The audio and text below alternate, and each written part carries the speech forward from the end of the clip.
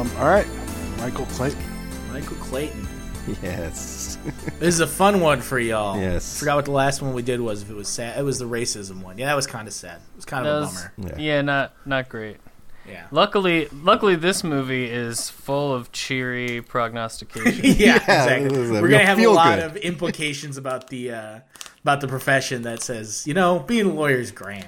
Yeah, there's a sunshine civil trial A lot of victory, fulfilling work. Yeah. Look, the plaintiffs win here, so that's good. Right. They don't really win. They just kind of. Really, the defendants lose a lot more than the plaintiffs win. And the protagonist goes on a journey of self-discovery, right? That's Right.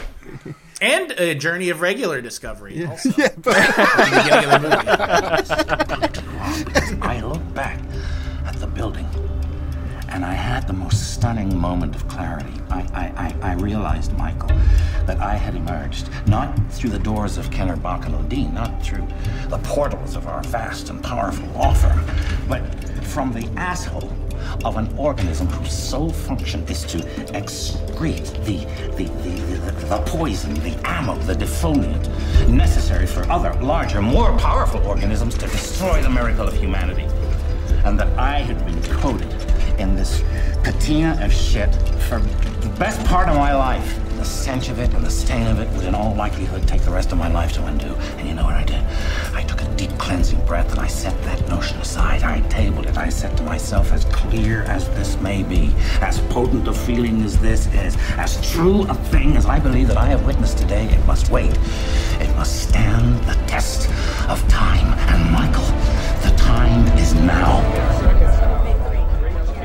More important that the lawyer learns something than that any of the litigants get anything that they want. that's right. Right. That's what really matters. Right. Although, I think, as noted, it's not so much that the plaintiffs win as much as they get sold out by their lawyers who are trying to triangulate the optimal fee award. From what I can tell, right? Right.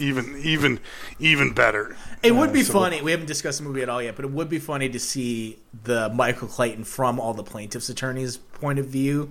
Right. It's like, oh shit, paid her. Yeah, we're getting paid, guys. Oh my Just 2 fucking hours god, at a bar. that shit would be so funny. Being a lawyer is great. Yeah, I mean, no, it would be a Zoom call just like this, and just like, do you believe in miracles? This fucking guy just got his dick out and chased the plaintiff through the parking lot for 30 minutes, saying, "I'm sorry." Yeah, Fred, I think he's calling one of your clients. Just keep an eye out on her. No. Although, now that you mention it, one of the reasons for talking about this movie is that it is a fairly realistic depiction of lawyer careers and lawyer behavior. But I do think it is sort of fantastical that the senior partner on the case you've been trying for 6 years strips naked, and then you decide to settle at a discount. If I was the plaintiffs, I would not. Yeah, I would it's not going be taking anything. For any of our listeners who have not yet watched, you've made a huge mistake, but denying yourself the pleasure of this movie. It is a very well done movie. Yeah. It's apart from incredibly everything good. else. Yeah. And there will be spoilers if that is the thing you care about for this 15-year-old movie. Yeah. Please turn off the podcast now if you don't like spoilers. Although, Michael, A-Lab Michael, not Michael Clayton, has long held out that this is one of his favorite movies. As Julius also, right? Yeah. Has long had this on as one of his favorites. What's funny is I actually never cared much for the movie. I saw it once, and then you guys were talking it up, and I finally streamed it on my Twitch about maybe 6 months ago or something. Yeah. And I still don't like it. Well, I mean, that makes sense. In fact, I like it less. That makes sense. Well, for I mean, me. I think we're gonna get into why Yeah, you probably yeah. don't like it. Let me just say, I don't know how realistic parts of it are. Let me guess. Is it the parts where the general counsel For the of a company is the villain? Yeah. Representation matters, Ted. Right. I mean, they're depicting the general counsel of a major multinational corporation as a pale, paunchy, clammy, obviously mentally ill. That's right. And through evil. And, frankly, I don't know, not very realistic as far as I can tell. I think on the other hand that the attorney who like has some skills but is like not really ever gonna make it and is kind of more living in his own mind as Glory, but doesn't actually have the chops he believes he does, and isn't really ever gonna like break the cloud ceiling there and into real career stardom. That guy's the hero, man. I believe that. Yeah, I believe that all the way. That's 100%. Well, I mean, as a seems right to me. Yeah, someone with bipolar who worked in big law, Arthur was definitely a hero of mine. I was like, yeah, that's right. You can have mental illness and be a total badass litigator, and when push comes to shove, do the right thing in the dumbest way possible. As we'll discuss. Shady partner of a law firm that looks like John Podesta, I found somebody else in the film that. So, okay, so if you don't know anything about Michael Clayton, I'd honestly turn the fucking podcast off. But so Michael Clayton, the overall story, the background is that there is a kind of Monsanto clone corporation which is being sued for a weed killer, which is a stand-in, I'm sure, for Roundup or something, and it, apparently causes cancer, and that is the backdrop to all the action that happens in the movie. Our hero, Michael Clayton, is an attorney for U-North's law firm, defending them in this. Well, just to be clear, the law firm they hired, Kenner, I forget the name. Kenner, Bach, and Ledeen. Yeah, Kenner, Bach. That's correct. So they have general counsel, but obviously they hired a law firm for the litigation as well. Which is very realistic. General counsel, in my experience, don't do shit. No, they don't. We're not going to go to fucking trial. I mean, that's not even like, you can't even like take a dig at general counsel by being like, how come they're not cross-examining the witness? They got shit to do. Not to back up Tarek in any way. Yeah.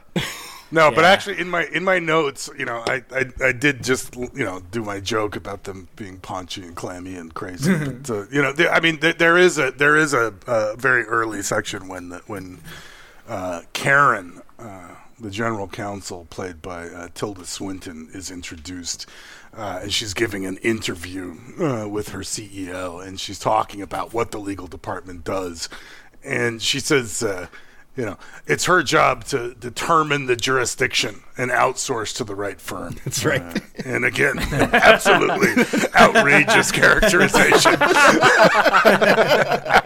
Completely outrageous characterization of what I do. I also send a lot of emails and tell other people not to send emails. That's an important role. Among other things, and many other valuable aspects of a general counsel's day-to-day work. All I know is as I was watching these opening scenes where Tilda Swinton is preparing for that interview and has just like sweat through her shirt. She has like these awful pit stains. I was just like, this must be how Tarek starts every day. Like hiding in a stall, hiding in just freaking out. Just writhing around in an office bathroom somewhere. Yeah, overcome with anxiety. With less of a sense of urgency, I bet. It's just kind of a normal day. Yeah. Feeling my lymph nodes and pouring with sweat. Yeah, that's... Until he logs onto Twitter, and then everything just mellows out. Everything levels out. That's what... If Karen had a Twitter, she would have been in a much better position. Mm-hmm. Now you know why... Now you know why I am the way I am online. Yeah, that's right.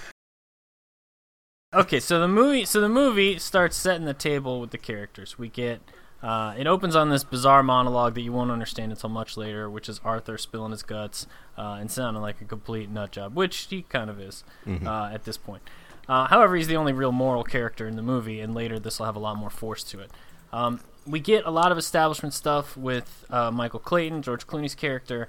We're told that he's like this kind of fixer for the firm. He's like a shadowy figure that gets stuff done. Right. Yeah, he's not in the courtroom, but he makes things go away for the firm's powerful clients. Yeah. The movie has him at the start driving to a richer person's house. He had just hit somebody and drove off. Up in like Westchester, a Tony, New York suburb, and and he's there to like make it all better. Right. Yeah, I mean that's a great sort of establishing scene with Clooney, because you don't see anything. I mean, he's a nice car and he's dressed well, but he's in some back alley poker game in Chinatown or something. Yeah, he's doing some weird gambling vice, which I think is like one of the lamest vices to have as a lawyer. Like, drugs, obviously, they alter your consciousness, whatever. Sex makes sense. Gambling is like, you already kind of gamble a lot of money in your day-to-day job. That's like having winning arguments as a vice as a lawyer. Yeah, no, he's gambling and he's getting sort of heckled by some greaseball. Oh yeah, he's getting fucking wrecked by that guy. Yeah, it's Always Sunny character just kind of yelling at him. Yeah, and he gets the call and has to drive upstate, as you said, to probably Westchester to bail out some long-standing firm clients.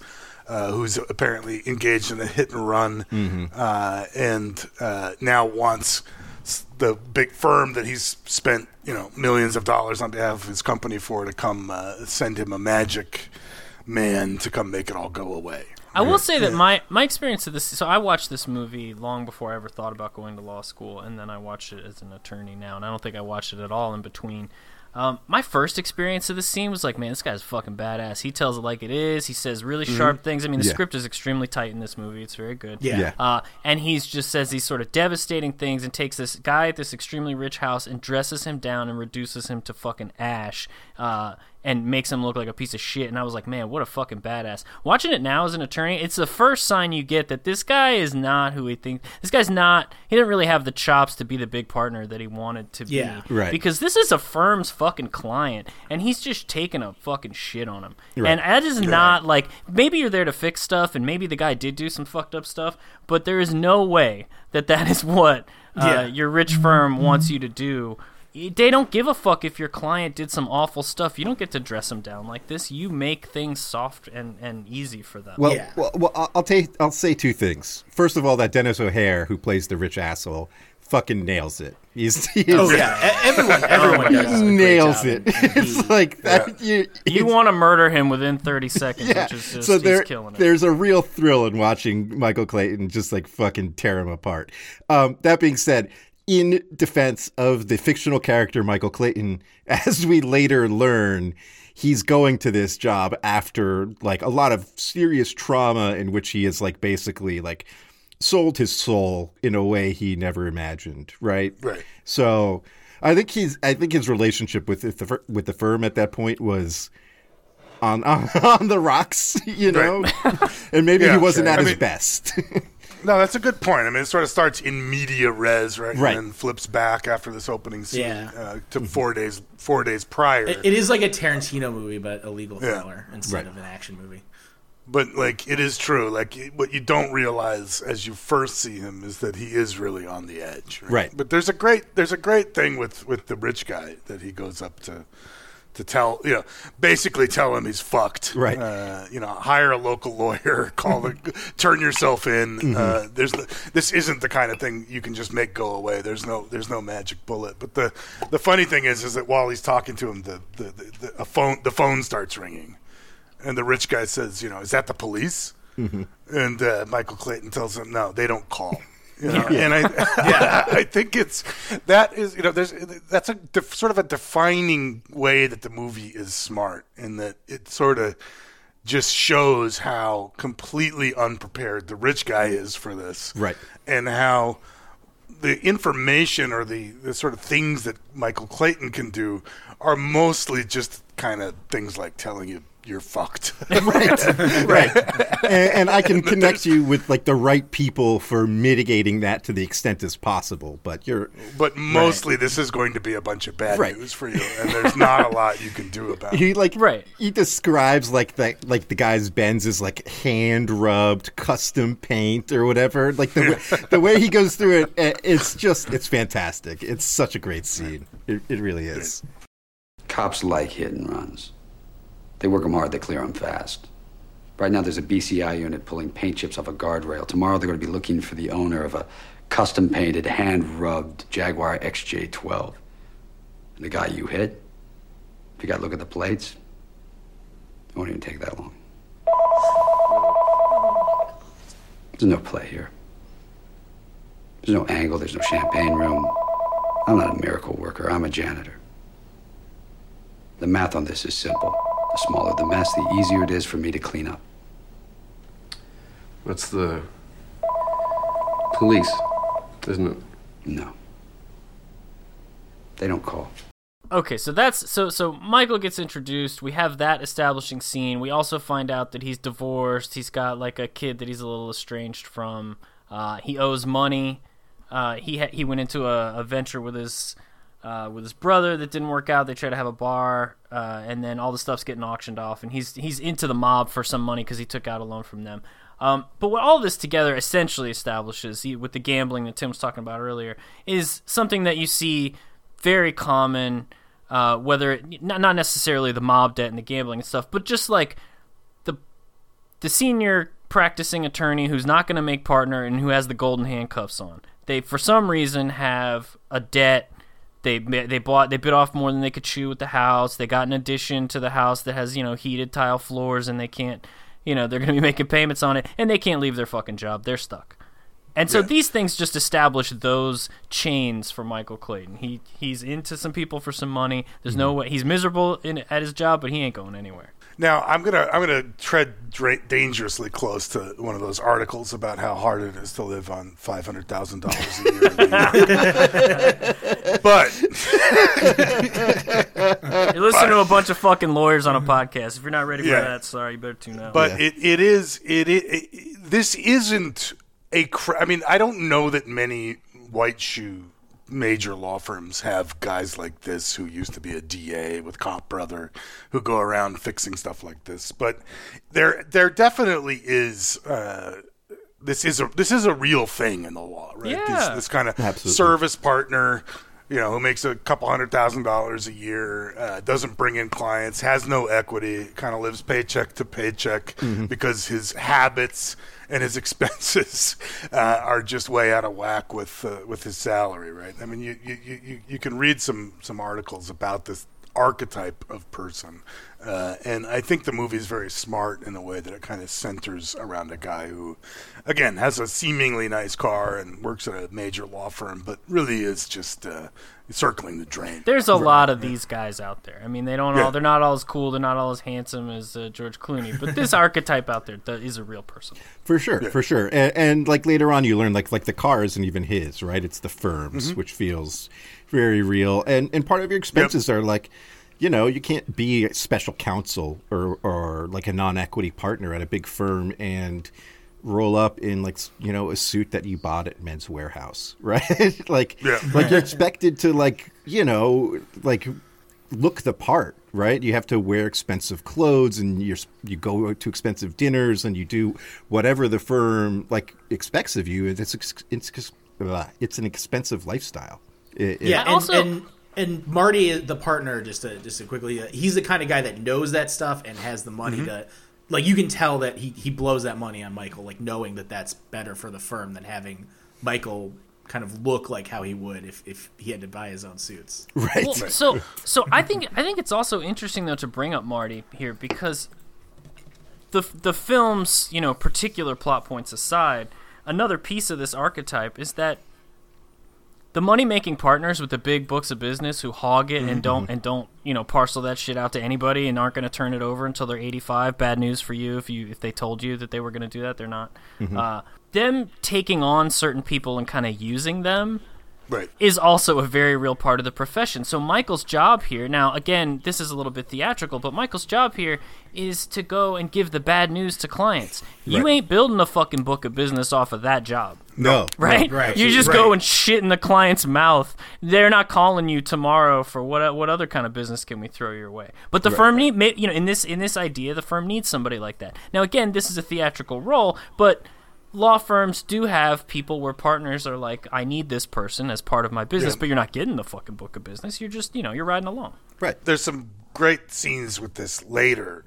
In fact, this is what drove Clayton into debt, right? Which is that he knew he had no real future at the firm and was sort of, beholden to the whims of the Martys and mergers that the firm might undergo later. And so he wanted something for himself, right? He wanted a backup plan, and he decided to open a bar with his druggy brother, which turns out didn't drove off a fucking cliff. So great. Right. But, the fact is, Clayton is the kind of guy who is hitting up his boss for an $80,000 bonus to cover his gambling debt. Or not debts. His debts to the mob. His other debt. Right. His failed restaurant debts. Right. And Marty, his boss, is a guy who's living in a whole ass townhouse in Manhattan, which you see. Right. There is a hierarchy. We think of law firms as fairly flat structures, but there definitely is a hierarchy. I mean, Marty Bach is the name partner, right? Ken Bach and Ledeen. And the other thing is, like, Michael is the sort of guy who, given his background, I guess it's not surprising, but like when he needs money, he's getting a loan from some shady guys, right? Like that pose like a real risk to him or his brother if he can't pay up, as opposed to like going to the fucking bank. Right? Like, it is kind of funny that, like, for the former DA to be hitting up the mob, that's got to, like, bring a sweet smile to your face as the guy loaning the money. That shark was really happy that day, I'm sure. Okay, so then we've established Michael. We also then we talked a little bit about Karen Crowder. But yeah, that's who they established next. Is she's really like the metastasized gunner that lets that aspect of being a lawyer kind of run your whole career. Mm-hmm. Where they show her like practicing that interview like compulsively, not just like going over it with index cards. She's like literally going over it in her head over and over again while she's getting ready. Right. And it does it really good. I mean, it's pretty easy cinematography, but really good how they cut to her kind of anxiously doing that, in front of the bathroom mirror. Wait. As a guy who has to do a lot of oral arguments, are we talking on that? Talking to yourself in the mirror, nervously rehearsing things that might come up. Well, you can take from that what you want. I'm actually going to say I find this somewhat unrealistic. Oh, yeah, This is just some puff interview. That's true. Your normal GC is. It was like for a company, like it was like their stuff, right? Like it was just it was probably like their internal magazine or something. Like if you screw up, they would just cut it. Yeah. But it is. She is, inheriting a big role, right? Right. I get being nervous. I don't know. I get it. But and what it establishes is personality that exists. She would do anything for to keep her job. I find Karen really interesting as an interesting mirror to Michael Clayton in a certain way, right? She perhaps is a little bit more successful on the outside, but what happens here, right? Like, she hasn't been general counsel for 8 years. This lawsuit that we've talked about has been going on for 8 years. And we know for a fact that her former boss, Don Jeffries, who is now on the board of the company, we know what we'll get to later. He's the CEO. He's the CEO now. I thought he was just on the board. So he signed. He signed the fatal smoking gun memo that we're going to talk about later, and then turned over to her. Right? Like, okay, well, you mop up all the shit here. This lawsuit is your fucking problem now, and I find that it's an interesting parallel between her character and Michael Clayton's character. And I do want to say that this is also something that I found very realistic. With apologies to Tarek, but again, in my experience, when we were like, I was doing white collar criminal defense, we'd be looking through our clients' shit. And you'd find like the GC signed off, like personally signed off on unbelievable stuff. You'd be like, "Are you fucking serious with this?" Like even made, not just signed off, but like made suggestions. I acknowledge we are injecting AIDS into 4-year-olds. No problem. Yeah, like it's unreal. What it is what they think they can get away with, right? Like they're. Yeah. That's well, because they're under pressure, right? Like their job is predicated on making it all seem like it's okay. And if you start telling your employer like, "Hey, you can't do that," you're going to be out of a job pretty quick. Right. So there's a couple things with Karen in that sort of establishing couple of shots with the interview in particular. Number one, there's one part I love is where they ask her, how do you maintain work-life balance? Right. And on the one hand, it's ridiculous when you consider the next character that we get into, Arthur, who's billed like 30,000 hours some the past insane 6 amount, years. yeah. Mm-hmm. Yeah, I mean, like she, in-house, one of the good things is there is a bit more balance sometimes. But what she says is, work-life balance is just when you're doing what you really enjoy. She's a cope answer. That's balance. And I will say, I without naming names, I was in a meeting with a general counsel of a large multinational organization, not my current one. And somebody asked him, somebody in the legal department asked him, well, how does one maintain work-life balance in this kind of job? And he told this whole story about how it was the 4th of July, and he was out at his summer house, and he was in the hot tub, but then he got an email that he had to answer, so he got on the iPad in the hot tub and answered the email. So you see, if you just sit in the hot tub and then do your emails from the Hamptons hot tub, there's a balance. There's the email, but there's the Hamptons hot tub. Yeah. It is funny how these clowns, kind of have no idea what the people like Arthur and even Michael Clayton, are going through. The other thing from that is I will note that the CEO of U-North was the former general counsel, as we said, also highly realistic. Yeah, that's right. But GCs are frequently appointed to run the company because everybody knows their value. Yeah, and because exactly. So you guys better be nice to me. That's right. The fact is, like in any company, I don't care what it is. Like the general counsel, the lawyers are like one of the few people that can write in English, right? In an American company, So the fact that you can actually write a complete sentence and you have a sort of a 360 view of the company, it's not unusual. 6 years, Michael. 6 years I've absorbed this poison. 400 depositions, 100 motions, 5 changes of venue, 85,000 documents in discovery. 6 years of scheming and stalling and screaming. And what have I got? I spent 12% of my life defending the reputation of a deadly weed killer. Yeah, so the third kind of major attorney we see most of is Arthur, right? Mm-hmm. And, unlike Karen and Michael, who are kind of, you can see them kind of beginning to have the spinning plates start to wobble. Arthur's taking those plates and just smashed them to the ground. Yeah. I love him so much. I relate to this guy. Absolutely. Right? Yeah, I mean, I think most lawyers probably would relate to him in one way or another. Wait, really? I mean, I feel like Arthur is the least realistic of the arc here because this is a guy who has it made. I mean, he was. We don't see him on screen doing this stuff, but he refers to being basically the exact same kind of guy in the with the iPad and the hot tub sort of guy. But then he goes off his meds, and we only see him post meds release. But the lawyer with the heart of gold, that's the guy you think is real? No. I think the litigation partner who is making an absolute pile of money, but working himself into insanity. Yeah, okay. Yeah, that's exactly how I'm picking up where you're coming from. And either a actual infarction or a faked one that was brought upon by assassins. Leaving that aside, a heart attack and or kind of working himself into the nut house. Yeah, I think I've met this guy. Okay, Right. Okay, and now I understand where you're coming from. And a lot of those guys at big firms, they do have mental illness of one form or another. Right. Like, absolutely. Yeah. Well, for sure. And they are all working for a Marty, whose whole job is to schmooze clients and hang around and have the other guy that does the NDAs with his employees, as we'll get to. But I mean, Arthur as kind of the money making, billing 30,000 hours as a partner over 6 years. Mm-hmm. I find him to be a fair. No, I definitely agree with the like for instance, Michael was saying like the workhorse with mental illness that the profession prides themselves on turning into. They use these people as workhorses. They might burn off every single personal relationship in their life. Oftentimes they can be on uppers and they'll just work till 3 a.m. every fucking night. And you're like, how the fuck are you possibly doing this? And the profession is just going to ride you until you die.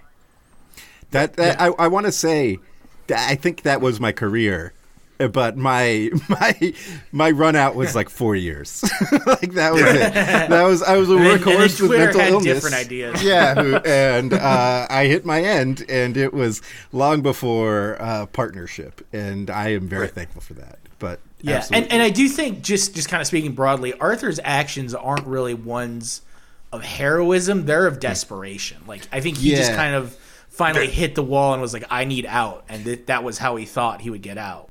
Yeah, I think what becomes clear is he's envisioning himself as a hero, but what he's really looking for is like absolution, right? Yeah, exactly. And to get fucked. And to get he also wants to fuck. He does want to fuck. Yes, he strikes me more as somebody that would want to cuddle like 4 times before anything happens. So Arthur, when he's introduced, like I said at the beginning, he has this like bizarre monologue. But so there's this litigation going on with U-North that we've been talking about. It's about the cancerous weed killer. This litigation has been going on for 6-8 years, something like that. There's been multiple changes in venue. You get this rundown at one point about all this long motion practice, 85,000 documents produced, 400 depositions, 100 motions. So this is the least realistic part of that is the 85,000 documents. That would be in the hundreds of unbelievable. thousands, Yeah, I was like, what the fuck are you talking about? This is I was like, that's not bad. I did a million document doc review in like 2 months. Yeah. Well, I mean, it was fucking brutal. One thing we do understand from later is that some of the documents pre-internet age may have unfortunately and certainly not willfully been lost in a warehouse fire. Right. That's shocking. So some of the relevant documents may have been misplaced. So maybe through that's no why fault it's so of U-North's own at all. Right, of course. So yeah, so this litigation is going on forever, and Tarek was saying this guy's working himself to death. He's working himself to death on this case. He snaps, and then he decides to go out on this trip for some continuing depositions. Now, this late in the case, the kind of depositions that they're doing are like each plaintiff has to be deposed. So class action litigation like this, you got to look at every plaintiff who's joined, and you have to find out like, okay, well, this is a template deposition. Somebody hands it to you that was drafted 3 years ago, and you're a junior attorney, and you have to go take a Monday through Thursday trip out to wherever, and then you sit across from opposing counsel and you say, okay, well, when were you exposed, or how was your family exposed? How do you know that? How much were they exposed? How often? What symptoms were there? What treatments did you get? And you go through this entire template. I'm sure the 4 of us could draft this template in fucking an hour. But you have to go out. It's robotic. It's annoying, and it's soul killing. And so, but what's really weird here is that the senior litigating partner on the case goes on this trip, and you find out it's weird. Even if you're not a lawyer, you find out that it's weird because Michael Clayton. I think Michael asked that. Yeah, Michael Clayton comes in. He walks in the door. Right. There's an incident at the deposition where Arthur starts screaming on camera and starts taking his fucking clothes off and chasing the plaintiffs out into the parking lot with his dick hanging out and saying he's sorry. I'm sorry. I'm in love with you. He's telling her he loves her. Right. Yeah. So this is like a teenager, by the way. Right. A teenage girl. She's a very young rural woman. But again, like some of the great verisimilitude in this portion of the film. So they're out. Terry speaking from experience, I guess. Here. Yeah. Having stripped naked in multiple depositions, let me just say. Having taken a lot of... I was going to say Tarek, having taken a lot of hits as a GC, is now ready to aim his sights at litigating attorneys. I got to say, if you're in your spring semester now and you're preparing for your PR exam, this is a no-no. Do not. If this is on the hypo, that's a hard no. Don't do it. Yeah. Do not strip naked and attempt to communicate Arthur with does party, a lot of things. A party to be represented. Yeah. Arthur does a lot of things apart from the obvious kind of counter strategy for the plaintiffs that are definitely well outside the bounds of professional. Questionable. Like talking to a fellow partner's child. Not great. On the phone. Yeah. A lot of boundary issues. Yeah, a lot of... So what happens here, Michael goes in after this whole fucking debacle, and he goes into the hotel room where all the junior attorneys are, and he's like, okay, what the fuck's happening here? And they all tell him, and he says, well, where's Arthur's stuff? I gotta get his stuff. I gotta go get Arthur. And they say, well, what do we do with the depositions? He goes, you keep fucking taking them. What are you talking about? But one of the questions he asks is, what was Arthur doing here? because there's no reason for a senior litigation partner to be attending the template deposition of plaintiff 399. Right. I mean, this is all obvious shit that doesn't need his attention at all. Yeah, but again, what I was saying is the nice piece of verisimilitude there is that they're all like in a Marriott. Yeah.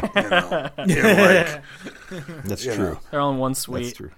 I like this scene right before that too, where Karen's trying to figure out who Michael Clayton is, and like she's getting some like first year with like who definitely has like a ton of like Notorious RBG merch to just kind of like look up Michael's stuff. That character is like such a good archetype of like low level associates. I had such a skewed idea of travel because the first case I was on was massive, and I went to Dubai and I flew like business Emirates and stayed at the fucking Ritz. It was killer. And then my second trip was to like Missouri, and I was staying at like a Marriott or like a Courtyard. Yeah, I've done a lot of airport Sheratons. Yeah, exactly. It was like a very much a wake-up call of like what most even big firm travel is like for. And at 7 a.m. down in the lobby, it's a bunch of other people in suits all waiting for the fucking printer for the thing that they left, and like it fucking sucks. Yeah. Yep. My Road Warrior stuff for the law has been extremely bleak. Like I know how Jefferson City, Missouri, is equidistant between the two major airports that service it. So it requires a 3-hour drive, no matter where you fly. You didn't hire this guy because of his low-key regularity. You hired him because he's a killer and because he's brilliant and because he's crazy enough to grind away on a case like this for 6 years without a break. Excuse me, we pay for his time. I thought you wanted an explanation. In the morning, I'm calling Marty Bach. But then you know that. Thank you, Michael.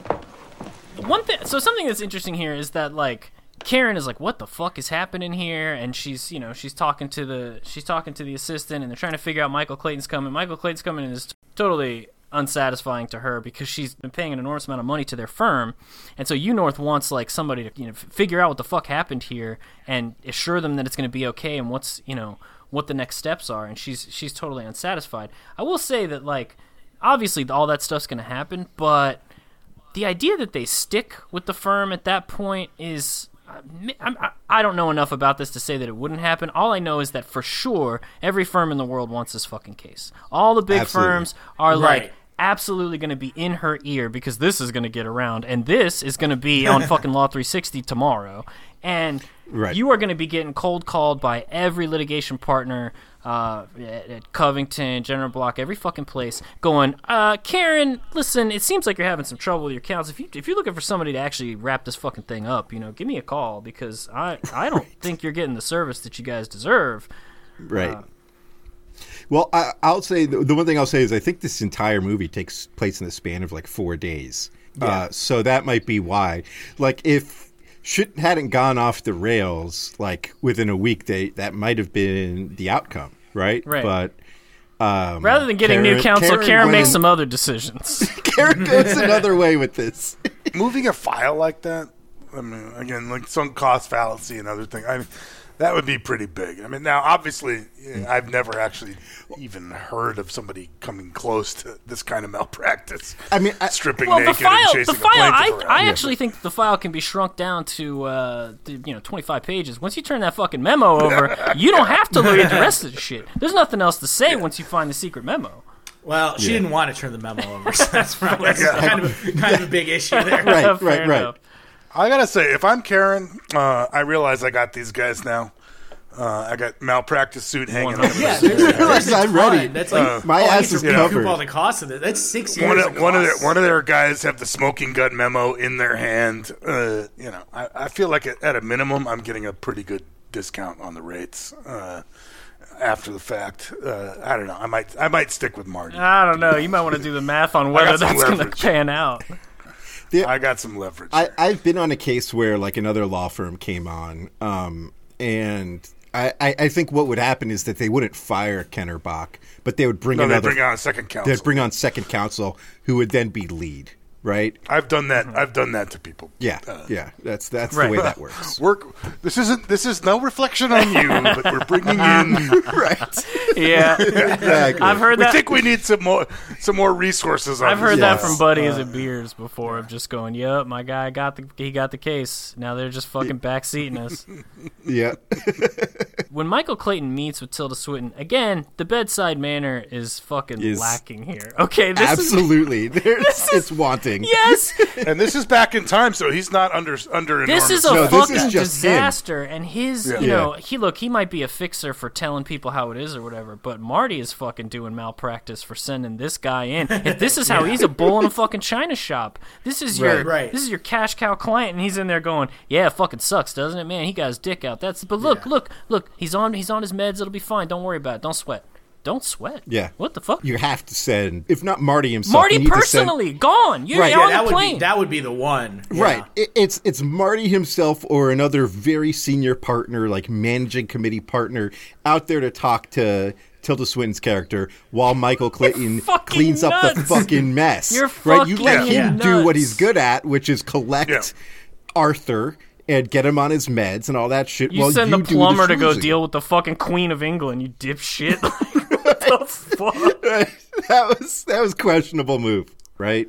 So This client has a document that they're going to kill all your attorneys to not see, which you would think if you're the relationship partner, you go, I got this part. well, but he doesn't know about the document yet, right? Which is again an indictment of Arthur's plan here. I mean, let me just ask you, Tark. So, like, I mean, I think we've already talked about you having some kind of GC role, so it's not, it's not a topic that's off the table. What about this, right? So, like, you have a relationship partner that you have hired that you expect to be handling some big fucking crisis, and then you get sent some, special counsel who's got no bedside manner and, doesn't look like he slept in 3 days? I'm sending a very passive-aggressive email. That's your response for everything. Right. Given our long history together. Right.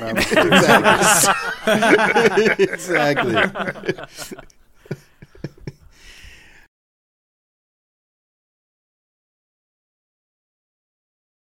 Yeah, so Tim already brought up that Arthur at some point is now talking with Michael Clayton's kid about this fantasy series that is a bit of a background symbolism to the story. Right. But I think an interesting thing that's going on here structurally is what Tim mentioned, which is like, why is he talking to Michael Clayton's kid on the fucking phone? I went back and checked this because I couldn't quite figure out what the relationship was. Like, apparently the kid calls his dad and Arthur picks up. Right. And the kid starts telling Arthur about Realm and Conquest, which is sort of like Magic the Gathering meets WoW. And, of course, like, all I want to do now is play Realm and Conquest. Right. That sounds cool. It's a dream world where, like sort of warriors have all been transported and wizards and... Like, nobody knows who's who, and every person for themselves. I did kind of automatically shut it off because I do play video games, and it just sounded like a shitty mobile free-to-play game that, like, is just like a... Like, it's like phony or whatever. Yeah, it's those things that children spend a lot of money on because it's legalized gambling for children, basically. Right. That's what it sounded like to me. I mean, we've talked a lot about the way this is true to life, and I thought one of the most true to life scenes in this was actually earlier when Michael Clayton is driving his kid, and the kid is explaining the book to him. Yeah. And he's And Clayton could not give a fuck. whatever. my God, Ignoring him, and we're like, yeah, I'll check it out, and just leave me a copy. And he's like, I already left you a copy. And it's like such a perfect, like, that is exactly how dads, like, I wrote in my absent notes dads. that's got to be how Tarek is with his kids. Wait, hold on. Are you suggesting that I am a divorced, stretched, financially lawyer with a child who's trying to explain anime to me, and I'm half listening? Just trying to placate them. That is incorrect. Like, yeah, that All Might does sound real good. Oh, yeah, totally. That sounds, wow, that is a crazy story. Absolutely. I've never ignored one of my children explaining Danganronpa to me. Let me just say that with absolute clarity. That's a good streaming game. You could do that, and then you can start talking to them about that. There's thieves, great mages, unbidden warriors, dark avians, forever winders, and sappers.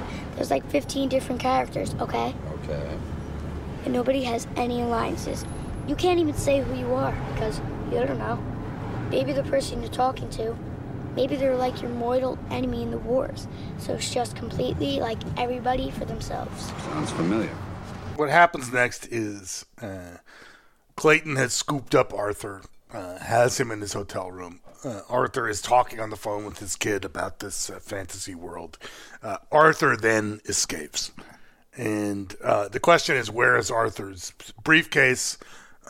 Turns out it's in the possession of Tilda Swinton, Karen, the GC. Right. And she's going through it, and she finds the kind of memo that, again, if we can hearken back in the A-Lab pantheon to St. Frank, this is not a memo you want to be writing. This is the type of memo you would burn an entire warehouse down in order to destroy all evidence of it. Like, absolutely, without this question. Is the kind of memo you don't have exist, and that you pay off the scientists to say, hey, don't write that down. Write down the opposite. Write down the opposite of what you're going to write down. Here's enough money for 7 years.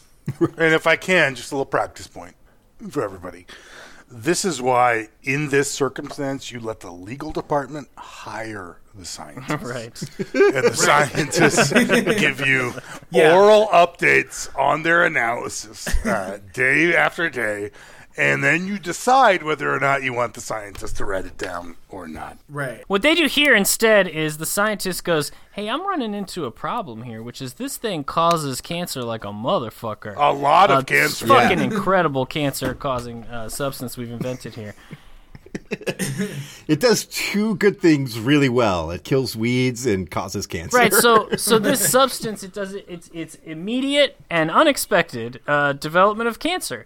And what I need is somebody else to come down here and make a call about whether, look, it's going to cost an enormous amount of money to redesign this thing to fix the molecule that does it. So somebody else is going to have to make that call. I'm just telling you, we have a cancer generating substance here. And then that memo has a bunch of signatures on it, among them Don Jeffries, the guy who's now CEO of the former fucking GC, company. Current CEO. Right.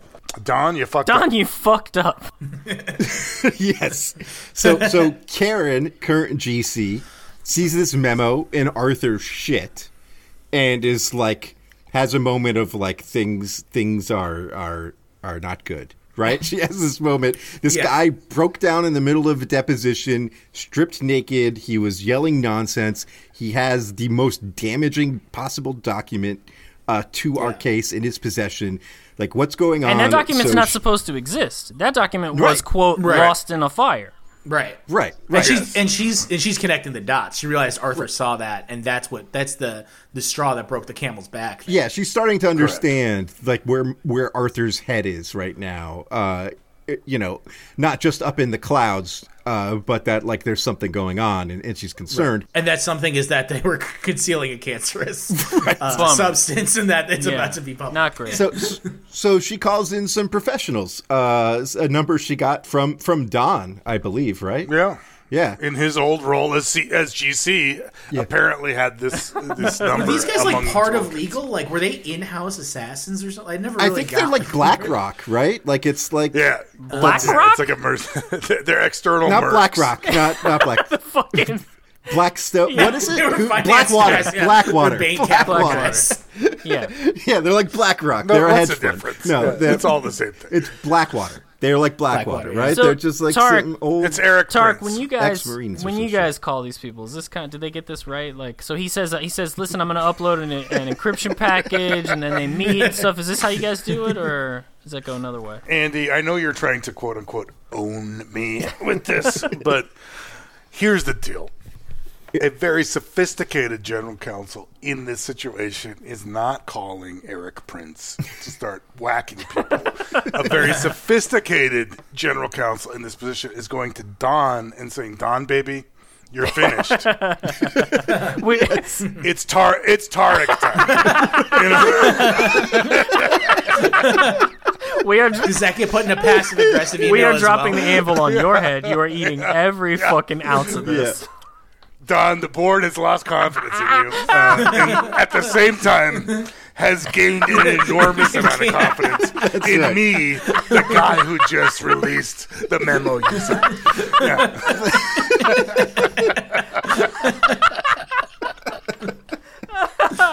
me is the least realistic part of the movie. I will say Karen shits the bed in a number of ways, even if that's not the right move. This is not the right move either. I think there's probably the one thing you can do that would make this worse is commit a bunch of the worst crimes possible in exchange for money. That's maybe some of the worst idea you could have. I think we're supposed to understand that she feels very loyal and indebted to Don. Leaving aside that, having people murdered is a crime and probably also against the ethical rules, at this point, again, that's just zealous advocacy. This is the easiest choice you could. I mean, you represent, and this is the thing. Actually, if I can distill this down to a genuine practice point, you struggle with this all the time, for sure. In-house. Who is your client? Is it the guy in the chair? Is it the chair? Is it the department? Who do you represent here? And the way I have always resolved it is I represent the logo, right? And in this case, Don has betrayed the logo. Don got to go. Yeah. And if that benefits me, all the better. Right. I had a similar thing where I was on an internal review and I found an email that was very damning to a partner who had taken me under his wing. And I did wrestle with like I said, this was like a 1 million document review. And I was like, no one will ever find this. If I don't flag this and I don't raise it, if you just go back to bed, it's just going to disappear into the ether. But I thought about that.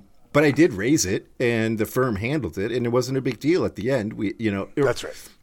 So, but I get it. I get that urge, that moment of I can't screw this guy. This guy has been a major benefactor for me, right? Well, and that's the other thing is that you sort of overreact to the oh my God, they found the memo. Right. Let me hire the assassins and get the. To be fair to Tilda, first they were just monitoring. They were just trying to figure out what the fuck this guy is up to, right? But the corporate world, the real world, the capitalism machine has the ability to just absorb the most fucked up shit you can imagine. Absolutely. And keep moving. Right. It's really his signature. Mm-hmm. Where's the original? We had a warehouse fire 5 years ago. We lost a number of documents.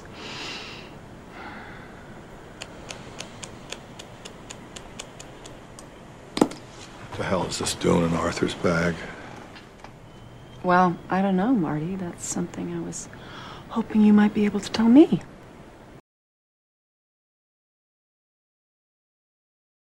About this scene, it's really interesting watching because in one sense, there's nothing remarkable going on in this scene. It is cold, calculating assessment of the damage that the piece of evidence you've uncovered could do to the client, could do to the firm. Producing something like this late in the litigation is not good. Having something like this and having not produced it, also not good. The substance of it is not good. Everything is bad. Right. It's a perfectly reasonable client meeting given the situation and the explosiveness of that memo. But from outside, a human perspective, if you're not a lawyer thinking about a consult, neither of these people is having anything like a human reaction to this moment, right? This document is, we straight up murdered people. We didn't give a fuck. We knew about it. The CEO signed off on it, and we said, well, look, it would be really expensive to not murder them. And neither of them is remarking on that at all. They're just like, Jesus Christ, this guy had it in his bag. What the fuck? Right. The two scandalous things for them are one, that Don signed it, and two, that Arthur had it in his briefcase. Totally unprofessional. Right. The two things that should be scandalizing them, is the content and the fact that it should have been destroyed in a warehouse fire, right? Those are the things that any normal human being would be like, are you fucking kidding me? So this goes to your point, Tarek, that the system is perfectly capable of absorbing all kinds of fucked up shit, and these people are just total agents of it because they're watching it going, they're just moving to the most bloodless predator style evaluation of the problem. It's just another break in the case that needs to be managed, right? Like there's not. That's a very good point. Like no one ever in this movie says "holy fuck," except Arthur. Except for Arthur, maybe. But as we said, I think mostly he's just horny and wants to escape. This whole thing gets amplified more because later the people at the firm get together to have some drinks after Arthur ends up murdered, which he does. And Marty says to to Michael Clayton as they're sitting down. He's like, "Listen, I've been working with this guy for 30 years, and he was a bull. I don't see how he killed himself or anything, but that must be what happened." He goes, "But look, I don't want to say it since I've known this guy 30 years, but I think we caught a lucky break." I mean, the guy has no fucking soul at all. Like, nobody even struggles with the sort of vestigial remnant of a soul. Yeah. Nobody even has kind of a shudder as the last scale of humanity drops off of their fucking moldering skeleton. We did jump ahead a little bit to talk about Arthur's death because it was relevant to the Marty conversation. But in the plot where we're at, remember where we're at, Arthur is not dead yet. I think we're coming to one of Michael's favorite scenes in the movie, as I understand it, which is the confrontation between Arthur and Michael in the street with the bread scene. The 4,500 baguettes. So good. It's so good. It is one of my favorites. It's so good on so many levels. Yeah, so just to get us there, I think Arthur gets back home to New York. They move him from Wisconsin to New York, even though he was missing. But then he goes missing again. And that's Marty calls Michael to say, like, hey, you really got to get Arthur in line. And so Michael starts looking for him while Arthur basically has a normal day for Andrew Yang's New York mayor campaign, where he's just hanging out in Times Square. He's taking the cab to the Statue of Liberty. He's doing all kinds of stuff. Right. Michael happens upon him and in this alley. And I mean, there's just so many details on this that are so great, which is like, Michael sees him. One, he's carrying like a bag with like 30 baguettes in it, like an insane number of baguettes, which is just like great visual. It's just like a great detail for like someone in the midst of a manic episode, like just the way their mind works. You're gonna love this bread. Exactly. Like, this bread's so great. I want so many. Never tasted bread like that. God, but what's so good about that is the turn, right? It sets up the turn because he's totally manic about the bread, and he's like, "This is the best bread I ever tasted. You try it." And then, Michael says one thing, tapping on the window here, and he gets fucked by Arthur immediately. Yeah, right. That's a really good part. Yeah. So Michael's saying, like, look, I'm not the bad guy here, right? Like, I'm here to help. Let's talk about this. Let's just have a conversation, and we'll go from there. Arthur drops a great line to his best friend. He says, Michael, you have a very rich and interesting life. It's like an incredible thing to say to his friend. But when Michael gets like a little bit threatening, right? He's like, look, I'm your last option here, right? Like, you have no good... There's so many good options. You have your arms wrapped around the worst one. You need to like just come with me and we need to talk. And Arthur like detects a hint of a threat and immediately diagnoses it as like, they want to get me civilly committed as a danger, and just fucking reads Michael the statute from the top of his head, like, hey, if you want to get me committed, you fucked up. You should have never let me leave Wisconsin. And he just starts going through like the factors that New York considers, what they would need, why he has no record, why it would never happen. He goes into lawyer mode, and it's the first moment where you're like, okay, this guy is a fucking This badass. guy was probably pretty good. Yeah. This guy is a great lawyer. He is whip smart, like knows his shit. And Michael's outclassed. The best lawyer in this is Arthur. Absolutely. Right? I mean, he's the only guy who can work a case. He's the only he's like, that's what I'm saying. I mean, there is this kind of guy out there. Right. And like everybody else kind of like orbits him and leeches off him to a different degree. In the case of like a Marty, right, like makes way more money than him, but there's like the thing I like about Arthur is he's the only guy doing real work. Right. Right. Yeah. Like nobody else, none of these other lawyers have a real fucking job. Right. That's totally true. It is. We see another scene with Michael at work when he's not like salty, and it's just like talking to people who need like visas or who need whatever, right? And he's like, a carry permit, right? And he's like, I know the right people. I know how this works. If you go through the right channels, it's going to take months. I know who you need to talk to. Right? And like, that's what he is. He's a guy who knows how shit works, and he knows all the right people in all the right places, and that's his Which job. Arthur sums up on the street in that conversation with him is going, listen, Michael, you're a great guy, but you're a bag man, not an attorney. If you wanted to get me committed, you needed to do this. You didn't fucking do it. Right. It's killer. It's a great scene. One plot piece that's important of this, that's important to we can't leave this conversation without talking about, is that Michael confronts him about the fact that he appears to be calling one of the plaintiffs. He's calling this young girl plaintiff, and so Arthur's response to this is not to be weirded out or not to realize that his conduct is bad or anything. He just goes, "How can you possibly know that? How can you know who I'm calling? You're tapping my phone. Marty's tapping my phone." This is a really important thing because it drives what Arthur does next. Now, of course, it is fucked up, and he is calling a young girl plaintiff, which practice point, ex parte communications with an opposing represented party. It's a party to be represented. Not good, not great, and also can get you is one of the quickest things that will get you absolutely kicked off a case. I thought you were going to say get you murdered by a Blackwater. It could do that, but generally, litigants get their choice of counsel, and it's very hard to get somebody kicked off a case by motion. But one of the things that will absolutely do it is talking substance with a party to be represented. Look, that party's attorney can just file a motion, and if you meet those factors, it is entirely possible with that on that fact pattern for the court to just say this entire firm is off the case. Go get a new lawyer. Yeah. Fuck off. But you won't get this part. Well, that's next. That will come later, probably. Yeah.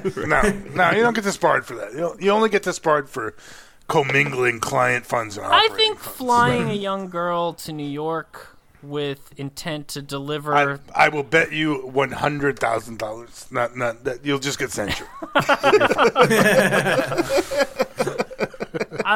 Now it's not going to come up, but I'm going to say I would probably take that bet. I think Arthur would get disbarred. I think Arthur would probably get disbarred here. No. I think the memo. I think reading the memo out loud and doing all that is maybe the more. Exactly. Kind of a moot point. I don't know. He did that on his own voicemail. I'm with Tarek. I don't see disbarment here. I see penalties for sure.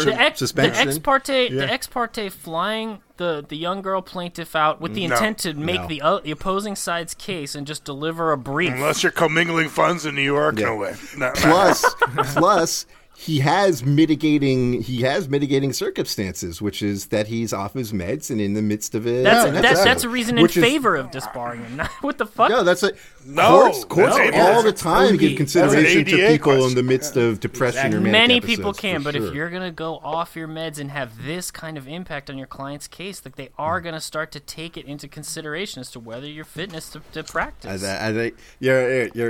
Let me put it this way. I think it's more realistic that his client had him murdered by mercenaries than any notion that he would be disbarred for this. Oh, my God. I don't know. Would you guys like a little bit of legal advice? Never let a scientist use the words unanticipated and immediate in the same sentence. Okay. In-house field studies have indicated that small, short-season farms dependent on well water for human consumption are at risk for toxic particulate concentrations at levels significant enough to cause serious human tissue damage. Well, this is a long way of saying that you don't even have to leave your house to be killed by our product.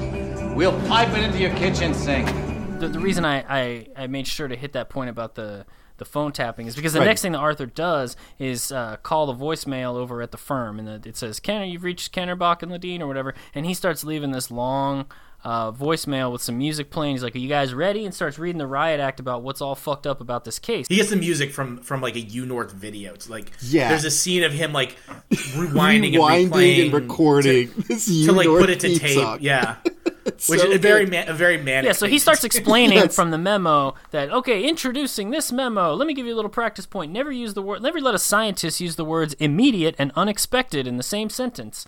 And then explains that this stuff is a cancer delivery system, and he reads off the whole memo and explains how fucked the client is at this point onto the voicemail. Right. Now this is bad because his phone has been tapped as he's guessed, but not by Marty. It's been tapped by the hitman Karen hired. They run the recordings back to Karen, who now says we have a fucking problem. And so she gives them the go ahead to not just record him and follow him, but to just get rid of him. right? Mind you, in the middle of a busy Manhattan street, using language that is maybe, I would say, slightly more sophisticated than those Michigan militia guys we talked about the other day. It really could have been just anyone just being like, "Hey, they talked about taking drastic measures for like 5 minutes." It reminded me of like the end of a like an awkward end of a date where like you're kind of both into it, but you're not. You kind of haven't drawn your guns yet, and you're like, "I don't know. What are you looking at? I don't know. What are you looking at?" I will say the murder scene, though, is one of the more disturbing and unsettling scenes. It's incredibly good. In any movie. Like, I watch it and I'm like, oh my God, I could just be fucking murdered. I remember... Nobody would ever know. Like, it's really uncomfortable to watch. Right, so at this point, there's some kind of... Is it like Michael circles up with Marty and we find out that North is now settling. Now, this is a... We finally get illuminated a scene that happened at the beginning of the movie because we got a glimpse into this settlement night right at the beginning of the movie that we've now reached in the plot. Remember, this conclusion is completely obvious. The minute that Marty read that memo, the next thing that you don't see on camera is him telling Karen, "There's no case here." I mean, Arthur was 100. You are fucked. Like, there is nothing for you to do but settle this case. Right. We have to turn this memo over. Yes. We can't destroy it. We can't sit on it. And they're going to fucking ream you in court with it. So you have to settle. That's it. This is the one thing that, like, I mean, we've given some credit to Arthur, but, like, what the fuck was Arthur thinking here? Just produce the fucking memo. Right. Just produce the memo. Yeah. It was supposed to disappear, but you have it now. The memo has to be produced. Yeah, everything he did just created a bigger mess. And Michael confronts him about this in the baguette scene, basically telling him, like, hey, what you're doing doesn't make any sense. And it, like I said earlier, it's not really heroic. It's just this act of, like, desperation to try and wash your hands of it. But, like, any reasonable way of actually doing that is to, like, tie it up neatly. Yeah, you go through some song and dance about saying, "Oh, we can't produce it because it's a trade secret." But the way that you announce to the other attorneys that it's a trade secret lets them know exactly what they need to write in their fucking brief, and then they get it. Right. Yeah. The drama in this is not from like how things work. It's like how this one mentally ill guy broke down. Right. Like it's like this guy saw this memo and was like, "I have fucking wasted my life helping the very worst people." And had a mental break, and instead of doing the easy thing to like right the wrong, he like, went on this journey of a combination of absolution and horniness, right? Where he needed to be the hero, right? He didn't just need North to lose. He needed to be the hero, and he needed to be the hero in general. He needed to be the hero in the eyes of this plaintiff who he's decided is naive and innocent and perfect. And if she sees him as a hero, then he's absolved, right? Then he's a good person, and that's what he needs to be. And so that's what he does is he tries in his fucking crazy way to like do this to become a hero. Yeah, but he didn't need to do any of that. Instead, he fucks everything up. Just send it to opposing counsel. They'll make the videos. They'll make the dramatic thing. You don't get to be center stage on it. Deposition. Yeah, they'll figure it out. Don't worry. They're excited for this. You bring it to. No, this is another case where doing the right thing is incredibly easy. Yes, right. I have not yet in my career been in a position where I had to fight about something that really made me feel awful.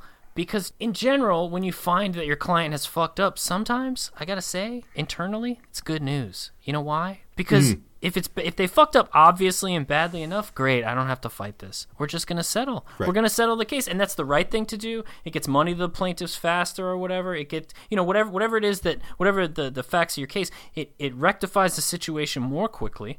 It's good for all the parties, and like I don't now have to go kill my soul by writing briefs about how great this is. I don't have to do the Neil Katyal and say, but maybe child slavery is good. Have you guys thought about that? Right.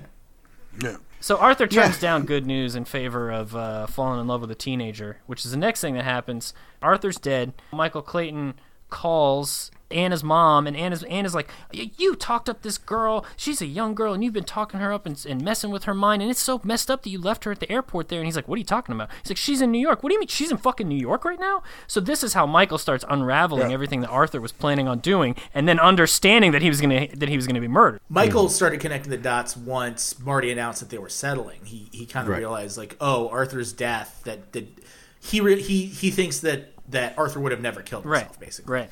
And so what that death coinciding with the settlements kind of gets the gears turning for Michael. And that's when he calls Anna, and that's when he really realizes that he's onto something. Right. I don't think we're going to go into detail in this scene, but at one point he like breaks into Arthur's house and finds like a bottle of champagne and 2 glasses in the fridge, right? Yeah. And so like he knows that this guy was like, you know, he talked to him 20 minutes earlier, right, with his bag of baguettes, and like he's got all this champagne, he's got this girl at the airport. It's clear that he had plans, right, and those plans weren't offing himself. They were, I guess, having sex with a teenager is what it appeared to be. He was offing something. Now, what's interesting here, though, is that we've already talked about Arthur's conduct here, but now Michael then takes the following step, I guess because, like Tim has said, he's kind of figured out that Arthur was maybe murdered. Now he takes a step that is now a problem for him professionally, which is he now contacts Anna. Remember, you're still working for the firm that's representing you, North. You still are not allowed to go have contacts, especially related to the case, with a represented party. I think here's a little more wiggle room, because he's really talking about Arthur and what, you know what I mean? Like, you get kind of this weird kind of dancing around that. But he was really trying to figure out what the hell she was doing in New York. Right. He's trying to figure out what Arthur was doing as well. Yeah, well, that's the kind of thing he should probably have an intermediary doing. He's got a cop brother. Somebody outside of him should be doing that. Mm-hmm. It's a little point. Well, time was of the essence. Yeah. He was in a rush. Yes. Okay, so now the hitmen get concerned about Michael Clayton digging around. They understand that he is now a problem. And now they take a step that I feel like starts to really go off the rails realism-wise. Because, you know, they've just gotten away with the murder of Arthur, okay? It was clean. People believe it was a suicide. The guy was having a mental health aspect. It was... No one even knows that there was a murder, right? Now they do something completely different, which is a fucking car bomb? They put a car bomb in... I didn't get that at all. That is not a smart fucking move. I'll defend that. Me too. All right, go ahead. I know where you're going with this. I was going to say... You're wrong. Go ahead. So Michael accepts an $80,000 bonus that he had previously asked for from Marty. And it's sort of understood that this is like a... it's without being said, it's like this is like a put the Arthur question to rest, right? Like Arthur's dead. Correct. It's hush money. Yeah, it's hush money. It's like, all right, here's your bonus. We're going to redo your contract and blah blah blah. You're fine. They literally give him an NDA as part of it. But the guys don't know this. What they know is that this is a guy who's in with loan sharks, who has money issues with bad people. They don't know that he just paid this guy off like an hour ago or whatever. Right. And so the car bomb makes sense. The car bomb will look like... The car bomb is the mobsters. Right. Like this guy, everybody knows he has money issues, right? Everybody knows that he's in with like bad people. That's a thing, right? So there's an explanation for the car bomb that makes sense as an assassination tool. It's still a little weird in the movie because when it happens, Marty gets the call and goes like, he got killed by a car bomb, like he died from like a heart attack. Which is like, I think people would react to that with a little more like, oh shit, like something must have really gone down. You know what I mean? I hear you that there is a credible or an explanation that you can cite to on the other side. But I think that like they also know if they know enough that they know he's into the mob, they know he's got a cop brother. You're going to kill these two people in quick succession. Now people are going to start possibly wondering, hey, was Arthur murdered? Yeah. Was Arthur's death suspicious in any way that we should now be looking at? Now you're uncovering suspicion on something that was already good money. Like, what the fuck are you doing? I don't think that's a good move here. Yeah, not to mention the police would go to a car bomb in upstate New York. That's not something that happens every day. Right. There would be an investigation. So Michael escapes the car bomb, and he does. So this is now we're back to this start, right? He drives up to Westchester. He gets this call about this client. He drives up to Westchester. At the beginning of the movie, he's like hitting his GPS and it's like broken. But now we know that it's because those hitmen kind of like fucked with it to create the radio for the bomb. There's all that stuff. It's replaying that stuff. And so he leaves this asshole's house and he's driving around, in like the idyllic, rich, suburbs of New York at sunrise. And he sees this horse on a hill, which is like an image he saw in his kid's book, right? That that book that his kid was like pushing on him, the book that like Arthur became obsessed with after his kid told Arthur about it, right? Is this Horse on a Hill, and he has this moment of like emotional catharsis, right? Like his best friend is dead. His family life is in shambles. He doesn't seem to have any personal life. And it hits with him, right? And so he stops the car and he goes up to like look at the horses. And while he's there, they detonate the bomb. And so he escapes. He gets, saved by that moment of like humanity, like one of the first moments of him being like a human being we see. Yeah. Right? Like throughout this, he's like managing his best friend, not like relating to his best friend. He's managing his best friend and ignoring his family, right? This is the first time he's acted like a human being, and it saves his life. But it's not just the beauty and majesty of the horses. It's the fact that his gamer son is into Realm and Conquest. So, I mean, really gaming. Yes, that's right. Gaming will save us all. That's right. That's right. But I do agree that this is the place where sort of the moral of the movie comes out. The moral of the movie ultimately, I think, probably has little to do with the major plot. The moral's like, you need to get out of the bends, put down the cuffs, and go look at the horses. Spend more time at your dad's birthday party. Stop blowing off your son for the fucking psycho at work or whatever. Right. It's that shit is all going up in flames, and the only thing you really have to hang on to is perhaps your human relationships, your human life, which I will say is a very important lesson for anybody who's thinking about entering the legal profession. Yeah, definitely. I agree. Did you hear? Yeah. They closed due north. No, Michael Clayton. What? Car bomb upstate this morning. He was killed. What?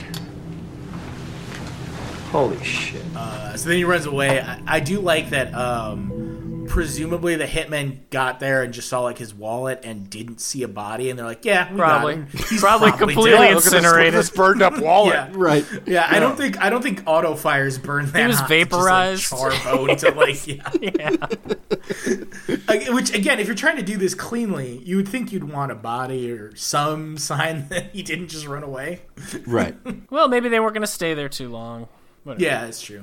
Yeah, you got to get back. Traffic's got to be real bad. The tunnel's going to be all backed up. Westchester going back into the city at 7 a.m. Man, that's fucking that's brutal.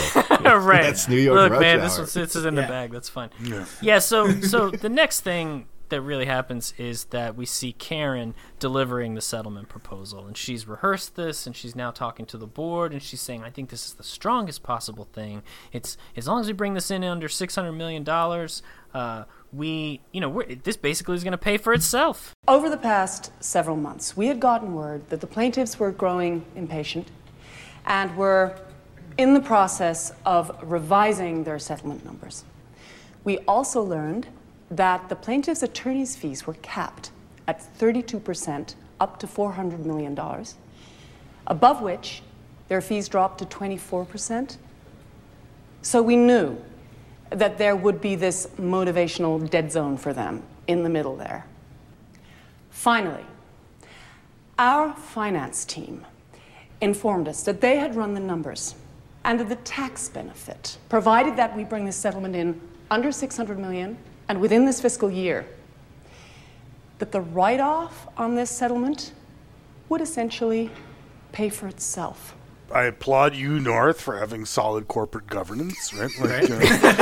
This is a $600 million settlement. They're having the board sign off on it as opposed to just Don. This is, I think you want to set materiality thresholds for board action. Good on you, Karen. Mm-hmm. Right, so she delivers the proposal, and Don says, all right, well, give us a minute. Thanks for the intro. Why don't you go stand outside? And then she sees a ghost. Yeah. Because there's Michael standing there. It's very much like a Western, this last bit, to me. It's very much like a Western. I'm not the only person to have thought this, but after I Googled it, I found some other people that said the same thing. But it's like this kind of shootout where even though it's masked and reskinned as, a confrontation between two lawyers or whatever, and it's all done in words, there's very much like this Titan person who, the villain who's, at the top or near the top of the corporate structure and just completely brought low and destroyed by, this little guy. who had all the skills, and maybe he was a flawed person, but man, you pushed him too far. You fucked with him, and that's it. You're done.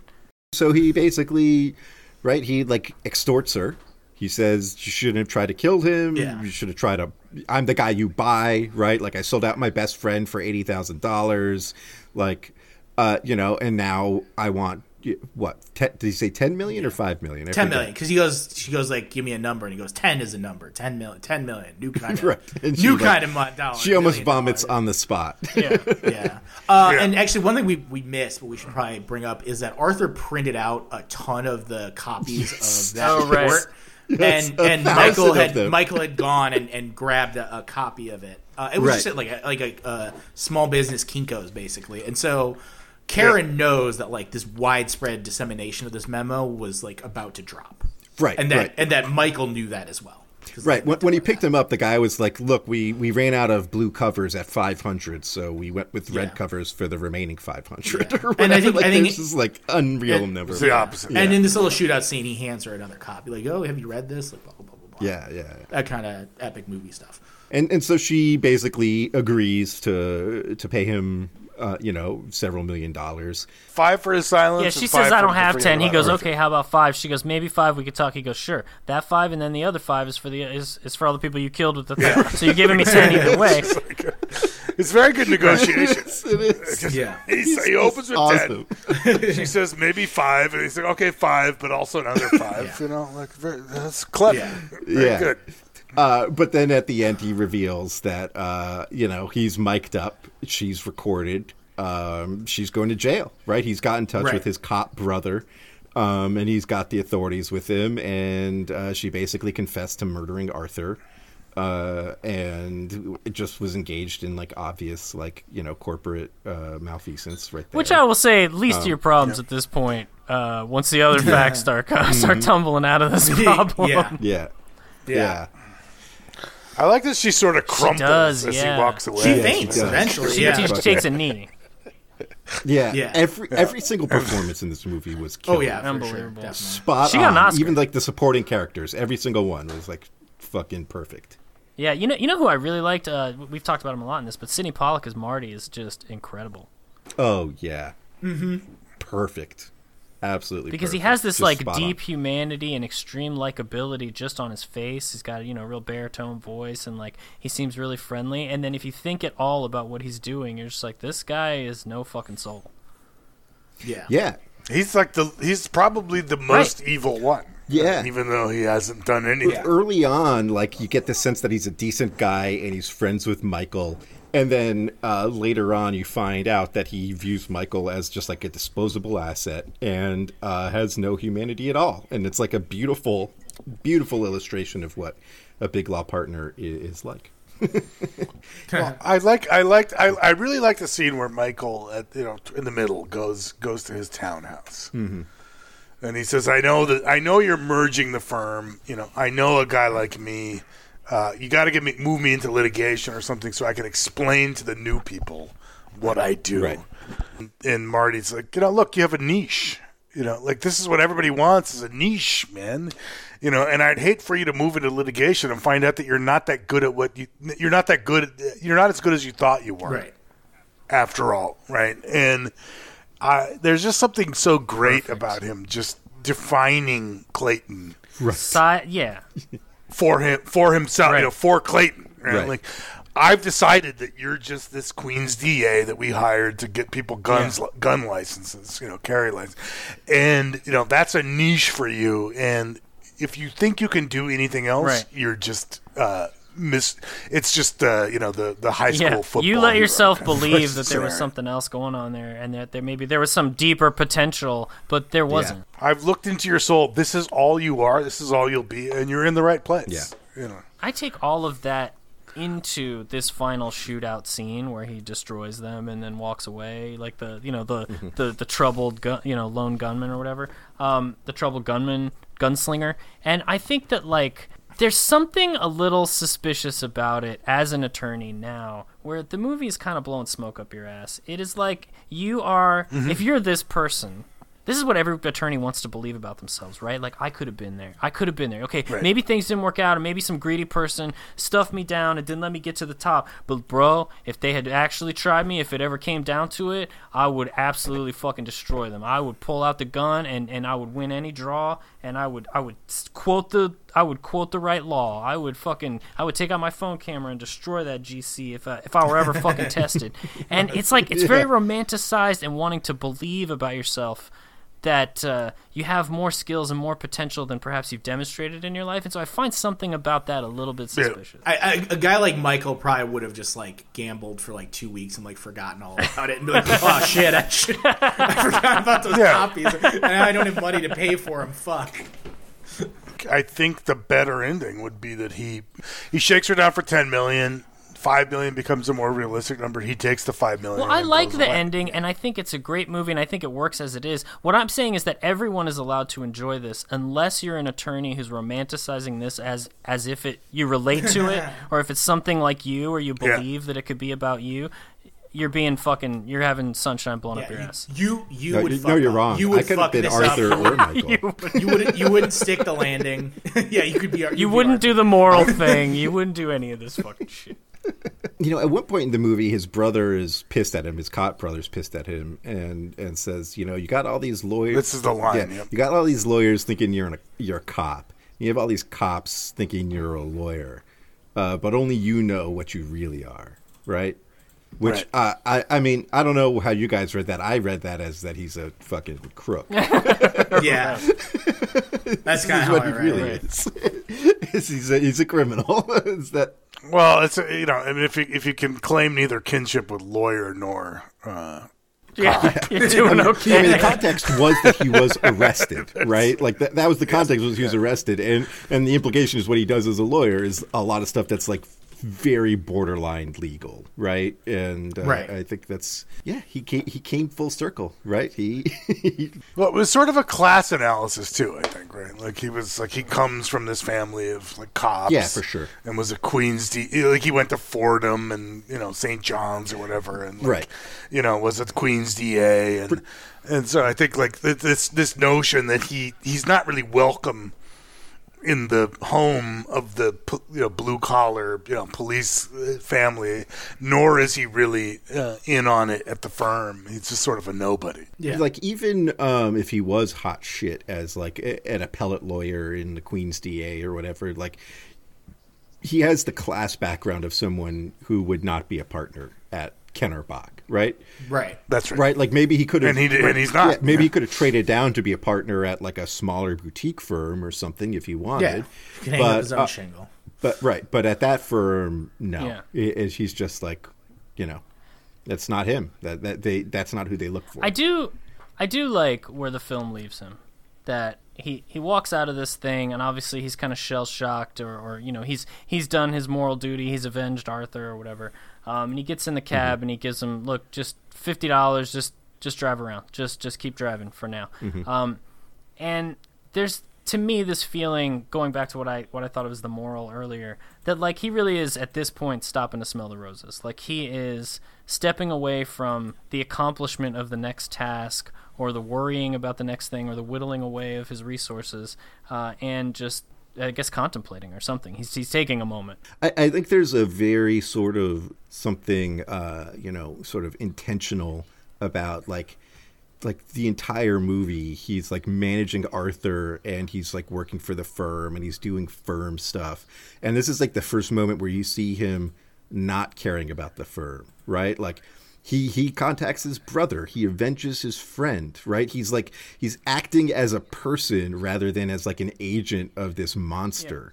He's also fired. He's fucking done. I mean, he's fucking done. But why would you want to stay there? They like shrug their shoulders at reports that you were murdered, right? The scene where Marty gets the call about Michael is amazing because his entire thing is just to blow air out of between his lips. He's like, right. Wow. He's just like, fuck. Yeah, like some raised eyebrows. Whoa.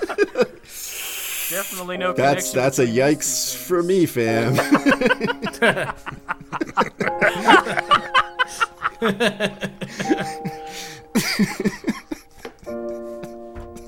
This memorandum, even if if it's authentic, which I doubt. I highly doubt. I know what you did to Arthur. It's protected. It belongs to you, North. I know you killed him. It's a cut and dry case of attorney-client See, privilege. now that's just not the way to go here, Karen. For such a smart person, you really are lost, aren't you? This conversation is over. I'm not the guy that you kill. I'm the guy that you buy. Are you so fucking blind you don't even see what I am? I'm the easiest part of your whole goddamn problem, and you're gonna kill me?